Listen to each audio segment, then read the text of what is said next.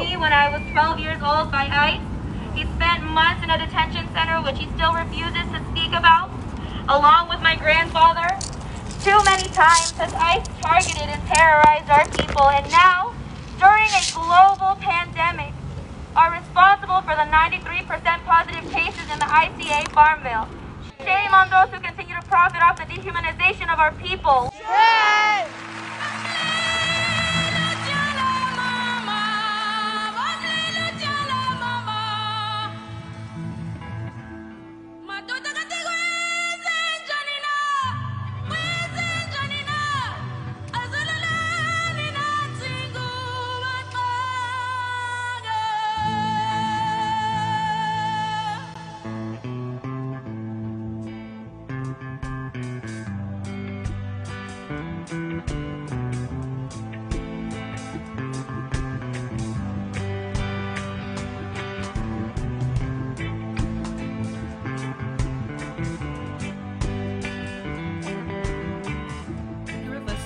Race Capital, where we interrogate racial narratives in the fallen capital of the Confederacy.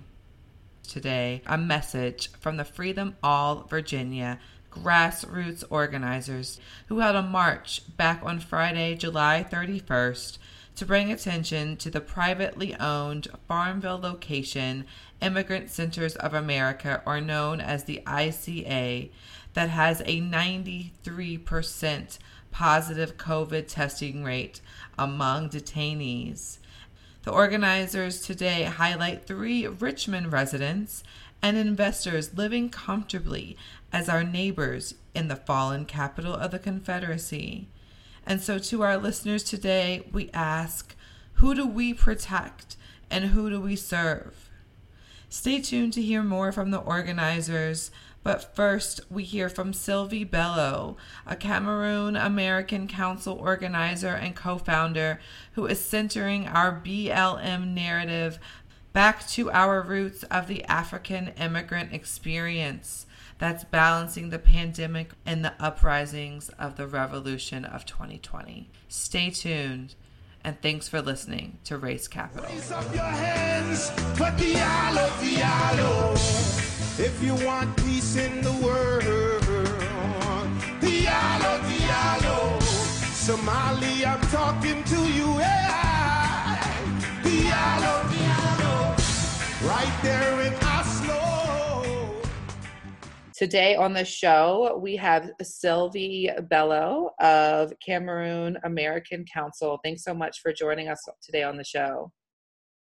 Thank you, Chelsea, and thank you for the great work, holding it down in Richmond. Yes. Tell us and our listeners a little bit about the CAC, the Cameroon American Council.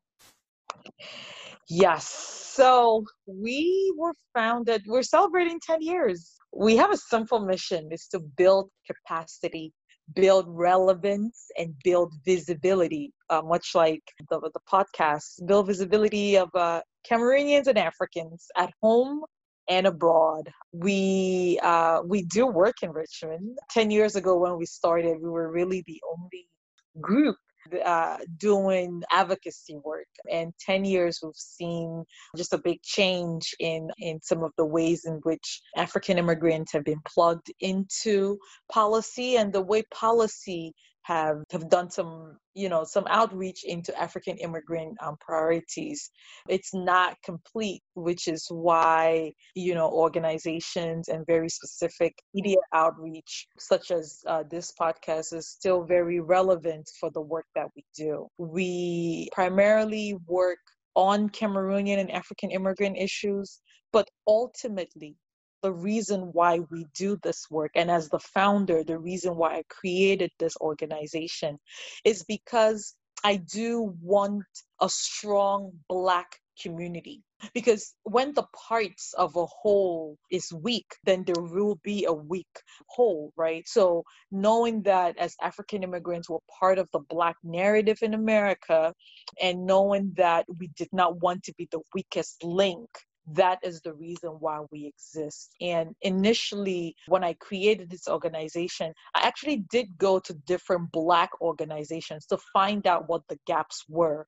I did go to other immigrant organizations, aka predominantly Latina, and also some Asian-run organizations to find out where the gaps are. And so that's our role, to bridge that gap. That way we're not the weakest link in the Black community.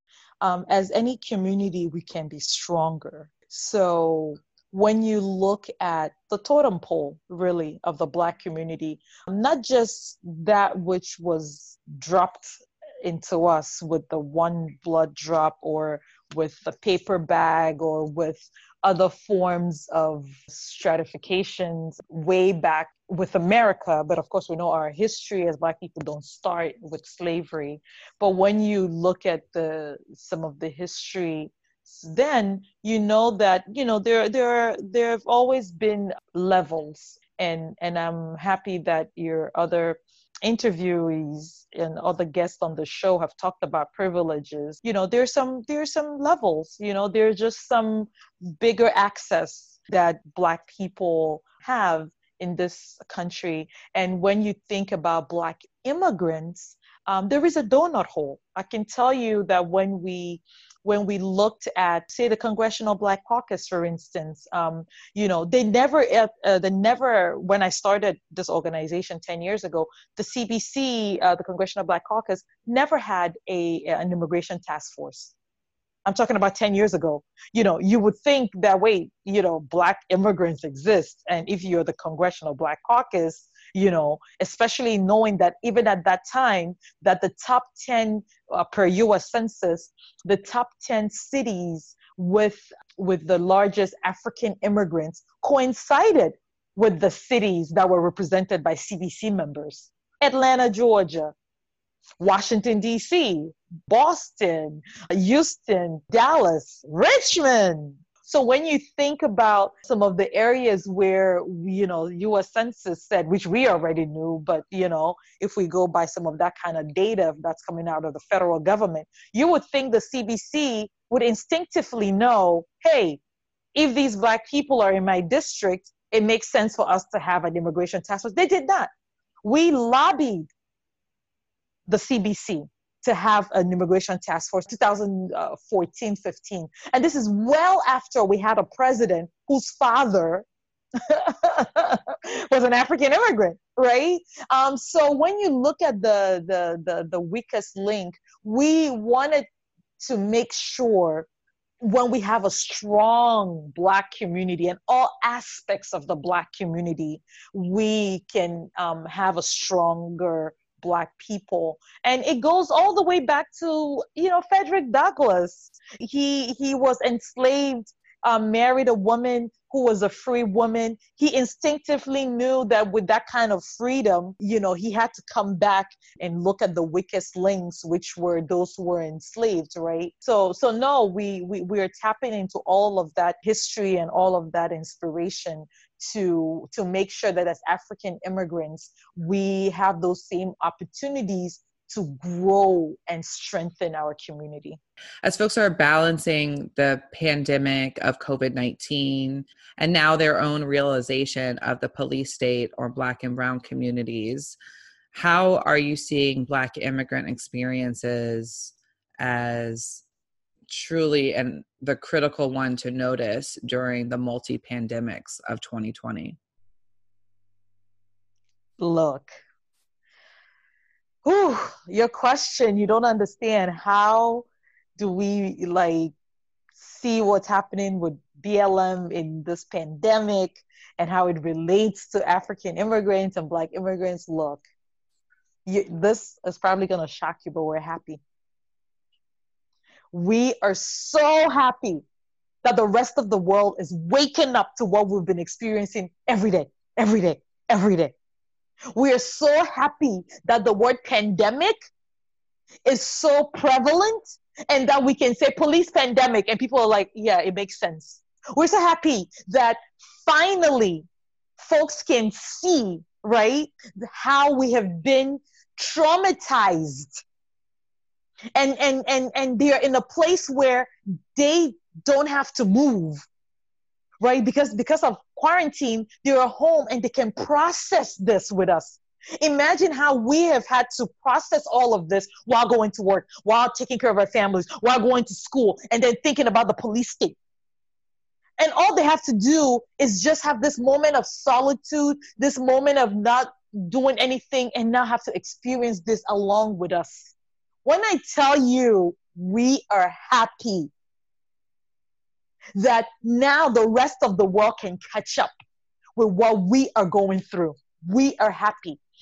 One of the things that we've noticed, specifically to your question on the immigration space, not just in Black immigrants, but just immigration space, is that anti-Blackness has not been discussed in immigration justice the way it has been discussed in health justice, the way it has been discussed in criminal justice, in other, the way it has been discussed in environmental justice. Like, immigration spaces just assume that when they say racial, people of color, by PLC, that it just includes everything, and that it absorbs them of anti-Blackness reforms, right? We are excited that organizations such as Racist, out of Texas, organizations such as Human Rights First, organizations that had never, ever thought about anti-Blackness, had Juneteenth. And talking about Juneteenth, I've been in this space for 10 years. Never have Immigration Hub ever talked about Juneteenth, ever talked about anti-Blackness, but now they're talking about it. We are happy. We are happy. Okay? We are happy that racial justice, and that the fact that, like the movement for Black Lives came on one of our regular coalition calls. And I was just like, what a time to be alive. What a time to be alive. To have immigration folks talk about this moment, right? And yes, I took some issues about the fact that, all that we're talking about, by day, I mean my colleagues in the immigration social justice spaces, we're talking about, well, let's connect the dots between law enforcement and, knees on the neck and law enforcement on border patrol. Let's connect those dots. And I was like, let's go further. Let's look into the fact that, funding that comes into the immigration justice space does not include Black immigrant organizations. Let's go further. Let's look into the fact that detainees, when Black Cameroonians in Louisiana protest on Black Lives Matter, none of the immigration reporters report about it. But when non-Blacks in Mercer Valley in California do a solidarity Black Lives Matter protest, all of you, reporters on immigration cover it, but don't cover actual Black people who protested, right? So yes, what a time to be alive. On our part, as African immigrants, as Cameroonians, we are also happy.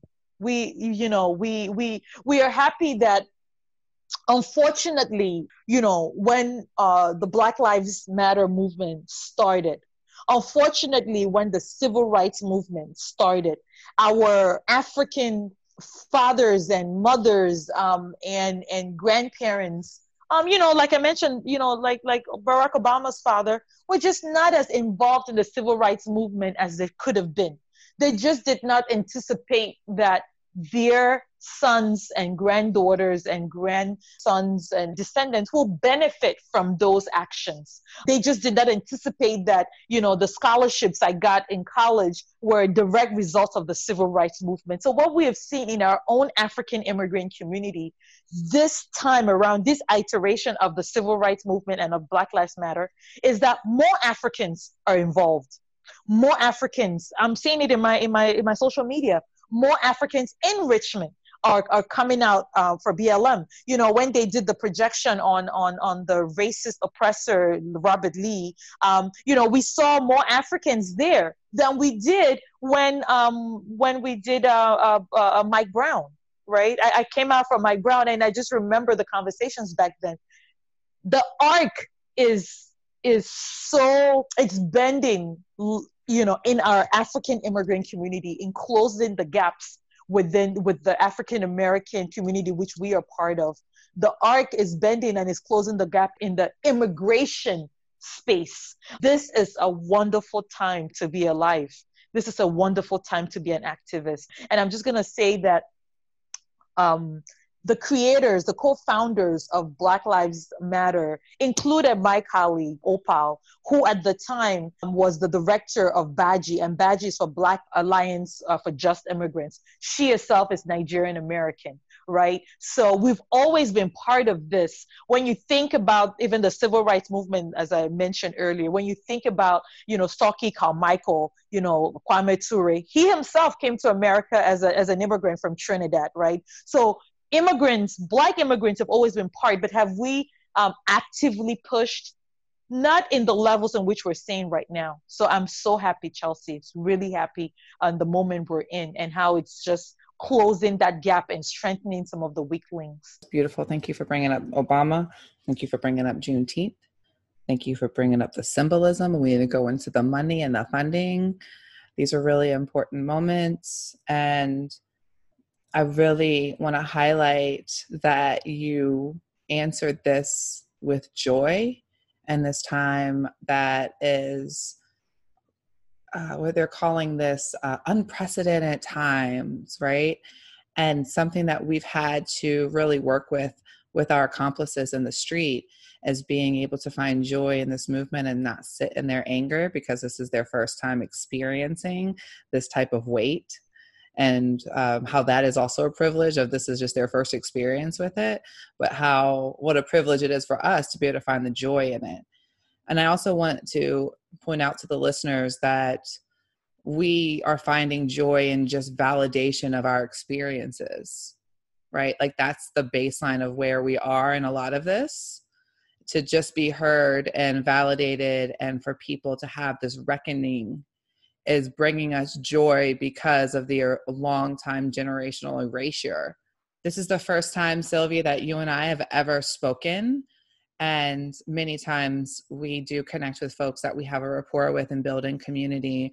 But however the universe aligned us to talk today, I am really grateful.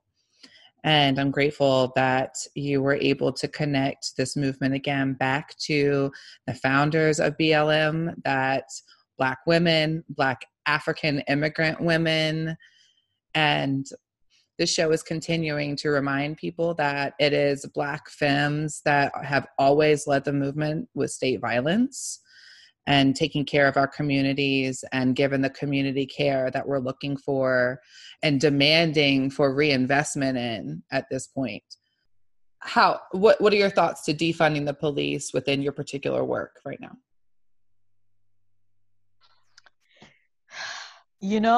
That's great segue, because to your question about, how does defund the police, kind of feature in the work of an African immigrant activist. Folks may not even think about it like, what, I can tell you right now, we are working on it and it's very important. So it's like 3 steps for us. One is to educate around what the police does into our African immigrant communities, to educate African immigrants. Amadou Diallo, and this year makes 21, 22 years. He had just come out of the home country, Guinea. Did not understand what we are going through, right? You walk around with this target of a Black body, you have no clue, right? Did not understand how to deal with the police in America. And of course, New York's police, right? In much of Africa, when you see the police, your hands is down, your face down. You don't put your hands up. Like, first of all, it's disrespectful, right? He was brand new, did not fully understand that, and did just that, right? Was met with bullets, dozens of bullets, just because he did not understand the new land in which, did not understand the differences. So defund the police is very much a part of the African immigrant experience. So, gosh, 1999, 18, and not that much younger than Amadou Diallo. I was in the New York area, and he was out of the Bronx. Amadou Diallo made unfortunate history in our African immigrant community. Actually, I would say that for me, it was one of the turning points in my little time in America to look at how we can close that gap and for us not being the weakest link. We saw how in the Bronx, New York, Amadou Diallo shot. He was in his own home out of his neighborhood. 4 NYPD officers decided that he was not doing what they needed him to do. They thought he had a weapon. It was his wallet. He could not understand them. They could not understand him. They, you can imagine, NYPD did not have, or claimed they did not have the tools. So to de-escalate, then that makes you wonder how they work with other people who are like mentally challenged or just disabled or in other situations. So if the NYPD, the largest, we're not talking about Richmond police here, we're talking about the effing NYPD, right? With all the trainings and the monies they get to de-escalate, did not use any of those tools and went straight to dozens and dozens of bullets into him, killed him. Now, that incident spurred our community to look into how does America work. Reverend Al Sharpton came out, right? Because we did not know. You don't know what you don't know. We come from places. Go ahead.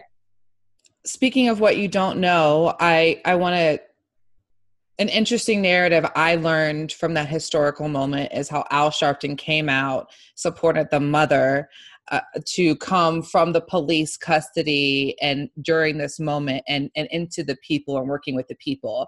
Because as we know that right now, police, prosecutors, the press really work to protect the police. And that was something that we saw from the mother who came here to try and just figure out what in the world happened to her son. So like you said, you don't know what you don't know. And we saw that exchange of power and community in that moment. Absolutely. And that's what a lot of the defund the police is about. It's about that moment, right? That why are you having all this money for training and de-escalation and police community blah, blah, blah BS when you don't use it in a moment like that, right? So Al Sharpton of NAN, National Action Network, came out and supported not just the mother, but the entire community. Told us how it's done here, right? Said, hey, this is your new country. Whether you have papers or not, you pay taxes. That taxes goes to fund this police department. Negotiated as a result of Al Sharpton and others closing the gap, right? That's why no matter what you're going to say about certain people, right? I'm sorry. We know what they've done for the community. Right? That's why when people talk about, Farrakhan, they talk about, Mariam Barry of DC, people are like, look, say what you want to say. We know what they've done for the community. Okay? So back to Al Sharpton and back to the police. Now, Al Sharpton told us how it's done, what is done. Yes, you can speak up. No, you can do this. Yes, you should do this, right? We went out there. The NYPD, as a result of that, not as a result of NYPD, but as a result of the community, that's why we need to reduce some of that funding from police and probably even cut it out to put it out into organizations like NAN and organizations that do community work, right? And Al Sharpton, they got, I mean, you cannot bring back Amadou Diallo. His mom was able to get some kind of support. The community, my colleague and friend became the NYPD liaison into the African community. You know, that man right now is the ambassador, the U.S., the Sierra Leonean ambassador to America. You know, so that's what came out of that 20 years. Well, he just got appointed last year. So shout out to the Sierra Leoneans who are watching out in Richmond and all over, since a podcast is throughout, right? So that's one, training the community in understanding how police even works. The second part about defunding the police is that the reason why Africans and Black immigrants are about 78% of immigrants, but 20% of deportees and deportation is because our communities are over-policed. Okay? Our communities are over-policed. So when you're not policing the Irish undocumented people in them Irish pubs, when you're not policing the undocumented, you know, Russians with their human trafficking rings, when you're not policing, you know, the other communities, and you're over policing us, of course we're gonna make the list of the most deported. That is why defund the police is an African immigrant issue. Okay. Number 3. In Montgomery County, Maryland, right? Right now, there are 4 Black men who were killed by the racist Montgomery County police, and that have gone on just unsolved, right? Out of those 4 Black men, 3 of them are African immigrants. One is Cameroonian, from, you know, my country. The other gentleman is you know, the other gentleman. These are killed. These are men who've 4 Black men who've died. One of them is Cameroonian. One is Eritrean.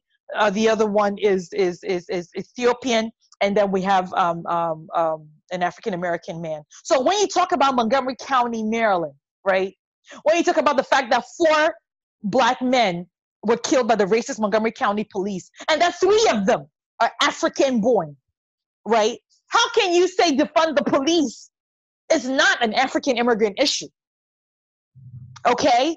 And so we have been working at the Cameroon American Council. We have been working with our partners at Surge, with our partners at BLM, you know, the Movement for Black Lives, to work around, and also our partners at the Montgomery County Alliance to work around defund the police. And what does that mean, right? There are many steps to it. We want to look at the different steps, you know, start reducing some of that money. They don't need no military grade. Like, a lot of people come out of countries that these military grades are in there, and there's no use for them, right? The American police does not need all these training that they don't even put into practice when it comes to de-escalating. You know, we need to get some of that money out and into the community. We most definitely don't need police in school systems.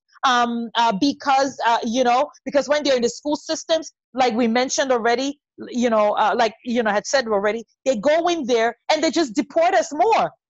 No, as African immigrants, we don't need, we need other forms of school resource officers, other kinds of school resource officer duties and folks that we tap out to. And I just want to conclude by saying on this defund the police, Minneapolis, right? Significant number of people, of Black people in Minneapolis, where George Floyd, may he rest in peace, while we cause trouble, good trouble here on earth in his name, has a big number of African immigrants. Okay, and when you think that Minneapolis voted to take to cut back the contract on the Minneapolis police out of Minneapolis schools, you have to understand that, in Minneapolis school system, not a lot, but we have at least 1 or 2 board members who are African immigrants. Majority of the Black kids there are African immigrants from Somalia, from Ghana. Of course, you know about Minneapolis because Ilhan Omar, right? So there are lots of districts, lots of jurisdictions, lots of states where the Black community are significantly African immigrants. When you think about Alaska, we had a case a couple of years ago where the Alaskan police were coming after the Black community, and there were South Sudanese Afrikanese. And so they reached out to us because, like I said, when we started this organization, we were the only, African policy group. So Chelsea, yes, defund the police is in our work. It has always been in our work. There are various ways of defunding the police, and there are various, and it starts from outreach and connecting the dots with others. Really quickly, you gave us 3 points. Could you just do the 3 points, run them down really quickly one more time in the summary? Sure. So one is in our community itself, just, what it means to have this Black body and having been a target. The second part is looking into the just like the schools and other ways in which we can take police out. And then the third part is, the fact that we get deported more is because our communities are over-policed. Right. So those are the 3 things that we work on, and that connects to defund the police. Great. And Sylvie, this has been amazing. We're going to have you back on.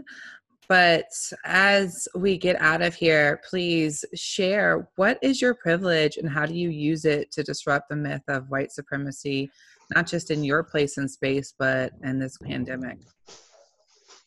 When I tell you I've always wanted this question, when I tell you what is your privilege is something that I think about a lot. And this is going to shock you right now, what I'm about to say.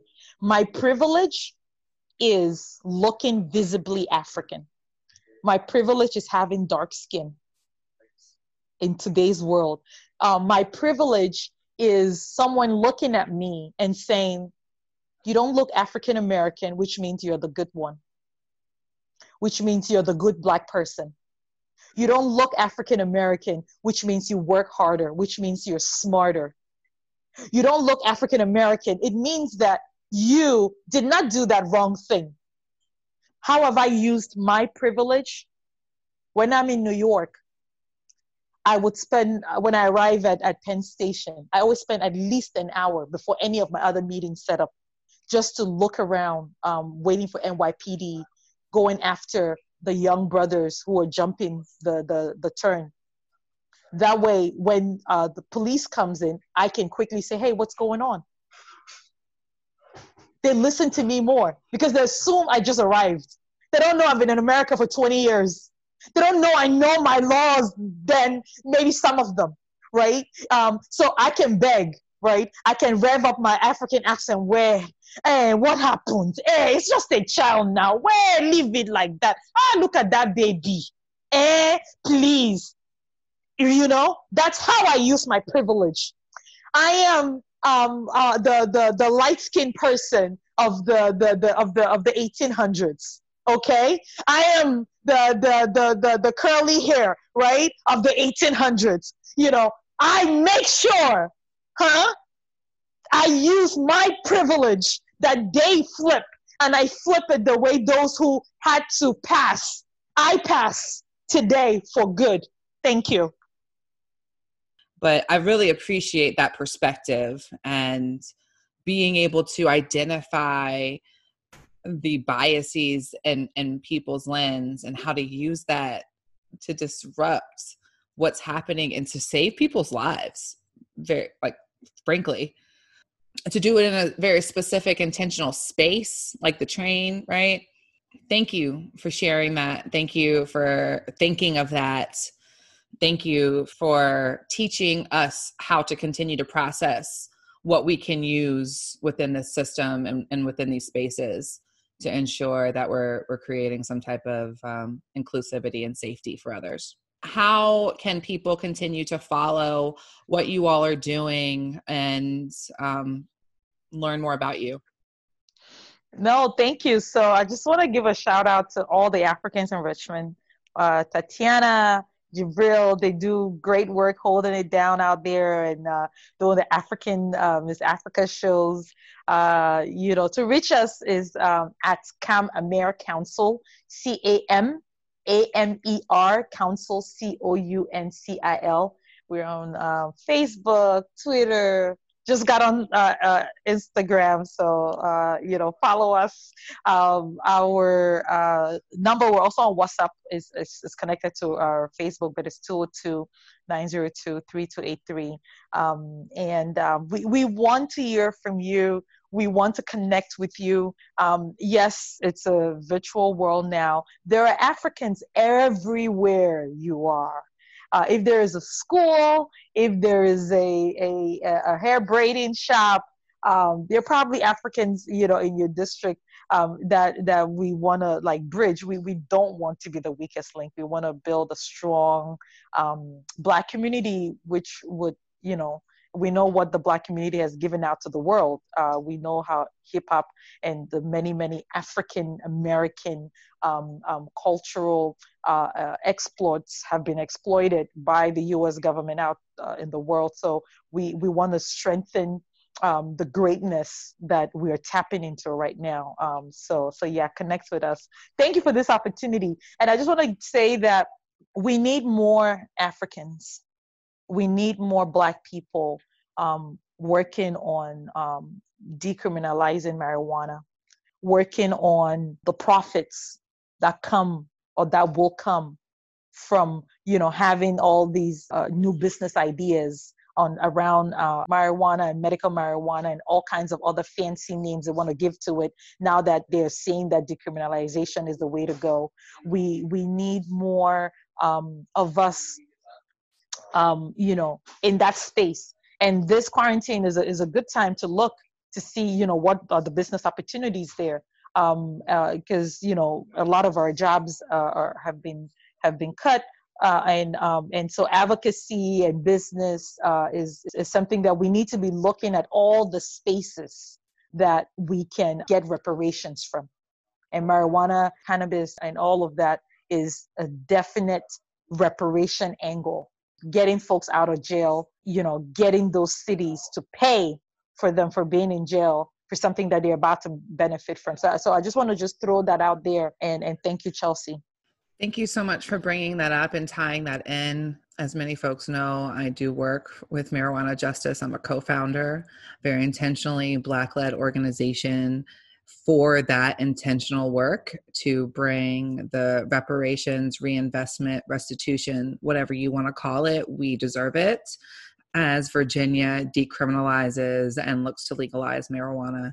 I can let everyone know that Marijuana Justice's website is marijuanajustice.org, and the organization is heavily involved in the General Assembly, this special session because of policing. Of course, marijuana is the gateway lie normally in order to over-police and search and overcharge Black and brown people all over the world, but specifically in the South, as we are seeing right now in this Commonwealth. So thank you for bringing that up and tying that in. That's been another conversation I'm having to weave into people to say, of course, this is an issue right now. Of course, the smell of marijuana, the policing, and Maryland actually just outlawed the smell of marijuana being a reason to now search people for probable cause. And Virginia very directly denied that this past General Assembly. So we will see how those pretextual stops are spoken about in a democratically led General Assembly in Virginia, starting on August 18th when we come back for policing right here in Virginia. So we'll keep watching. Thank you, Sylvie, for being here, and we will stay tuned for all the great work. Thanks again. You're listening to Race Capital on WRIR LP 97.3 FM Richmond Independent Radio with me, Chelsea Higgs Wise. And today we're talking about defunding a police state system that is over-policing and illegally incarcerating Black immigrant lives. Stay tuned. This is mostly to anyone who identifies as an ally. I also have a lot of room to grow here, but when I went to the Farmville Action, I was really, I don't know what to say. It affected me a lot to see that how many trans folks showed out for that event.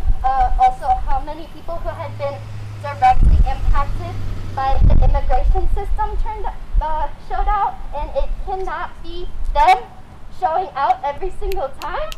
So we all need to show out at these actions and put our bodies on the line.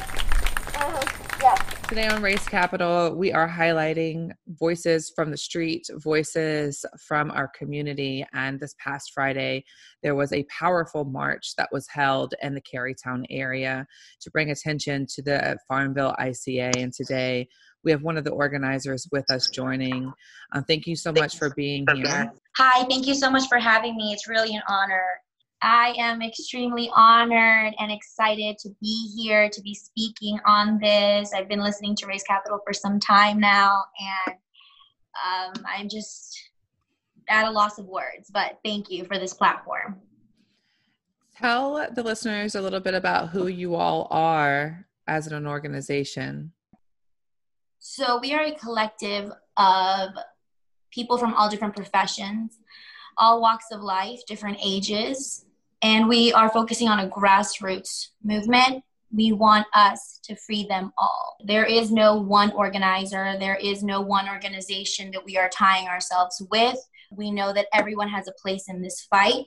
And for too long, too many of these voices has continued to be silenced, whether that be undocumented immigrants, people in DACA, children of undocumented immigrants, that have their parents have stolen. There's different groups of people that have just been collectively terrorized by ICE as an institution, Border Patrol, Customs and Enforcement, constantly terrorizing our communities, enlisting a fear. And we are ready to collectively organize and stop being afraid. And that's who we are. Well, welcome to Race Capital. We are honored to have you. We are honored to have your voices leading us and guiding us in the streets. This past Friday, you all organized a march that had a strong message for this moment, but also a very different message that hit home around COVID, as well as the pandemic of racism here in the United States. Tell us a little bit about the march this past Friday.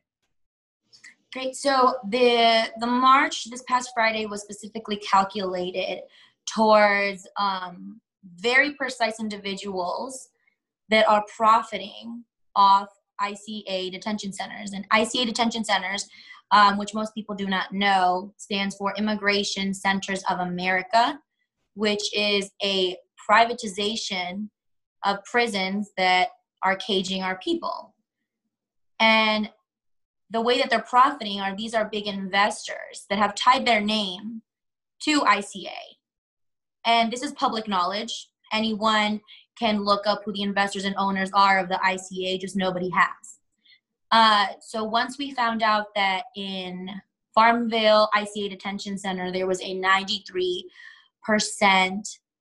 positive cases within a detention center. Just shock. Because the negligence has always been there.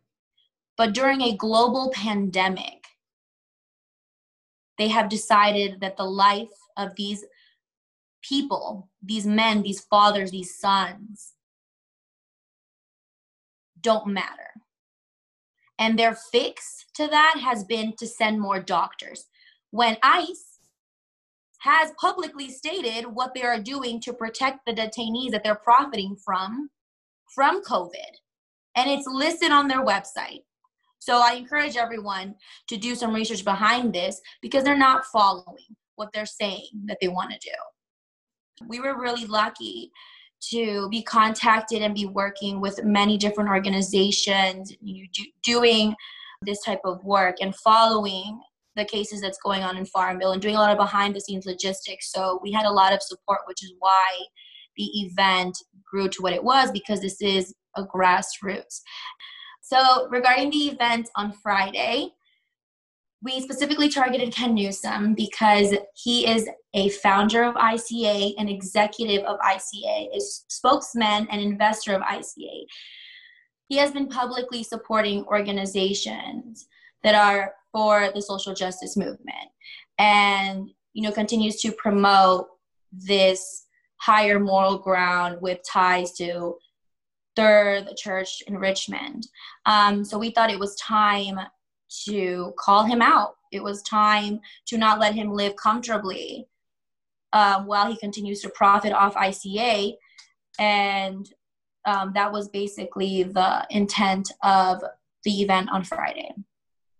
So we all organized in the Kroger on Carey Street, which is just across the bridge from the home and neighborhood of Ken Newsom. And we organized there. We had some speakers from different organizations, and we marched, protected with bike marshals and a car brigade behind us in unity. And when we arrived outside of Ken Newsom's home, we continued to shame him, and we have specific demands for Ken Newsom that are very public and very outlined as to what we want from him. And that's what we did. And were you met with any resistance while you were there? Yes, absolutely. We were met with resistance from Richmond police. As soon as we got to Ken Newsom's home, within 10, 15 minutes, there was a good number of police already at the edge of that block, just looking at us. They had zip ties ready. They had pepper spray cans in their hands. We decided to turn around and start marching back to avoid a conflict. And as we're heading back, we noticed that the police turn around and pull up and start blocking both sides of the roads. So we really only have one road to continue forward. And at that point, they start recording all of the people inside the cars. They're taking video and pictures of license plate and people's faces in a very aggressive way, telling us, "I'll have a nice walk." So the police stopped a biker, and they also came in with big white vans, all got out extremely fast, aggressively. It was extremely shocking to us, especially as, organizers that are rather young and just starting, to work as a collective in grassroots, how intensely they did not want us there. Mm-hmm. And how was the reaction from the people, the press? So regarding on how we feel on how the event went and the media coverage and how the media talked about it honestly was amazing to us because, we're talking about this and this is long overdue. And for so long, the media has, dehumanized us, played our narrative as a political token. Using rhetorics like illegals, blaming parents for being separated from their kids. So, well, why would you even come to this country? The media has perplexed us into an arena of just a boxing match within the two-party system. And they continue to forget that when they're playing with DACA, they're playing with people's lives, futures, families, and every aspect. This is complete terror that has been inflicted in our people, and the media has helped that. They've continued to do that, and now that they're talking about this, we were contacted by a few media in Richmond area that have asked for a statement. We've been very specific on what our message is, but our issue with this is because we don't want the media just to start listening to our voices now. We want them to continue to listen to us. They should have been listening to us. This isn't just a hashtag they can get behind because Netflix decided to release a series covering Immigration Nation from a perspective of ICE. No, you don't get to do that. You don't get to just jump on a bandwagon of social justice when it's convenient for your ratings. So that's my issue with the media coverage, because they also decided to just focus on one demand out of 9 demands that we listed, constantly repeated. Of course, we have the right to decide and ask to abolish ICE. But that is not our only demand. We have a specific list of demands And one of them, our main one, is to call attention to the privatization of ICE. And the people who are benefiting are here in Richmond. The people that are benefiting from the Immigration Centers of America that live in Richmond and have their companies in Richmond, ours listed. Ken Newsom, Russell Harper, and Warren Coleman, also aligned with Harper Associates. So our 9 demands are: 1, immediately release all people detained by ICE. 2, abolish immigrant detention centers and the entire prison industrial complex. 3, defund the Department of Homeland Security. 4, begin a reparations program for undocumented people who have been harmed at Immigration Centers of America. 5, organizations with ties to racial justice missions must cut ties with the for-profit prison system and their owners. 6, abolish Customs and Border Patrol, abolish ICE, and abolish imperialist borders. 7, demand that Henrico, Richmond, and Chesterfield PD and Sheriff's Department cut all ties with ICE. Can you read that one? Can you read that one more time? My internet went out. Yeah. 7, demand that Henrico, Richmond, and Chesterfield PD and Sheriff's Department cut all ties with ICE. 8, release people who are detained and provide health care during a public health crisis. Stop just deploying doctors. And 9, reestablish protests and public gatherings as a sanctuary space for First Amendment rights. Thank you so much. And we are going to absolutely have to continue to share you all's mission and hear from you all. But for right now, as an organization working in the space, we want to ask, what is your privilege right now and how are you using it to disrupt the myth of white supremacy? I think as an organization, to identify our privilege is we need to explain what our lack of privilege is, and what makes us, a target for ICE and these white supremacist groups constantly, is the fact that our people are undocumented. And the fear has been instituted in us from childhood that we are afraid to stand up for our own human rights. So where does our privilege come in this organization? Is that we are not just a collective of undocumented voices, but we are also affected in many different ways.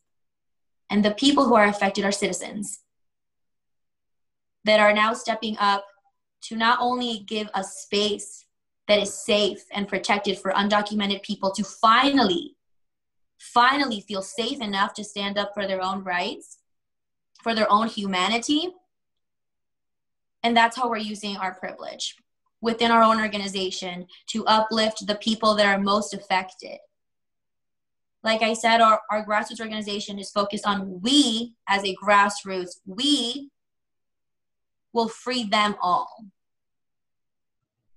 And that is our privilege, because this time they don't get to silence us, but because they don't get to threaten us on our status in this country. They don't get to threaten to disrupt our lives and take us away from our family.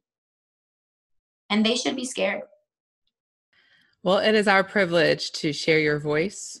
Thank you for being here. How can we continue to follow you? So how can Richmond area and everyone listening continue to follow us, continue to get involved? First and foremost, I definitely recommend people to take a look at the Netflix docuseries called Immigration Nation. It just came out yesterday, August 3rd, and we recommend everyone to look at that to get kind of caught up with what's been happening to us for far too long. And how to get involved with specifically our grassroots movement. So we want people to get involved by following our Instagram account, which is Free Them All VA, our Twitter account, which is VA Free Them All, and our email for contact is freethemallvirginia spelled out @gmail. And message us. Tell us how you can get involved. Tell us a specific part of ICE, ICA, what drives you to get involved with this movement. Tell us what you can bring to the table. We want everyone. We need everyone to do this. We also encourage people to, follow our actions alerts, come to the rallies, come to the marches, to continue to research. Like I said, most of this information about the privatization and the profit of caging our people is very public. And you will be surprised who you know as leaders in your community that benefit from this. But yes, messages, contact us, reach out to us. Thank you so much for being here, and good luck with all of your work. Thank you so much. Thank you to all of our guests today. And thank you to all of our listeners who will be reminded that this Black Lives Matter movement goes beyond the policing and into the carceral system that's maintaining an institution and profit off of our backs to say that it is protecting only a few. We remind everyone as we memorialize those who's had their lives taken from us at the hands of police violence, not to forget those that are still locked up in cages and have a chance to still be rescued. Will we use our privilege to free them all? We look forward to hearing from you and seeing you in the streets. You're listening to WRIR LP 97.3 FM, Richmond Independent Radio, and thanks for tuning in to Raise Capital. This is Chelsea Higgs-Wise. We'll catch you next week. If you don't want no war, no more, stand up. We don't want no war no more. Tell them we say we don't want no war no more. Tell them we say we don't want no war no more. Tell them we say we don't want no war no more. We don't want no war in Afghanistan, war in Pakistan, war in Brooklyn. Me say we don't want no war in Zambia. If you don't want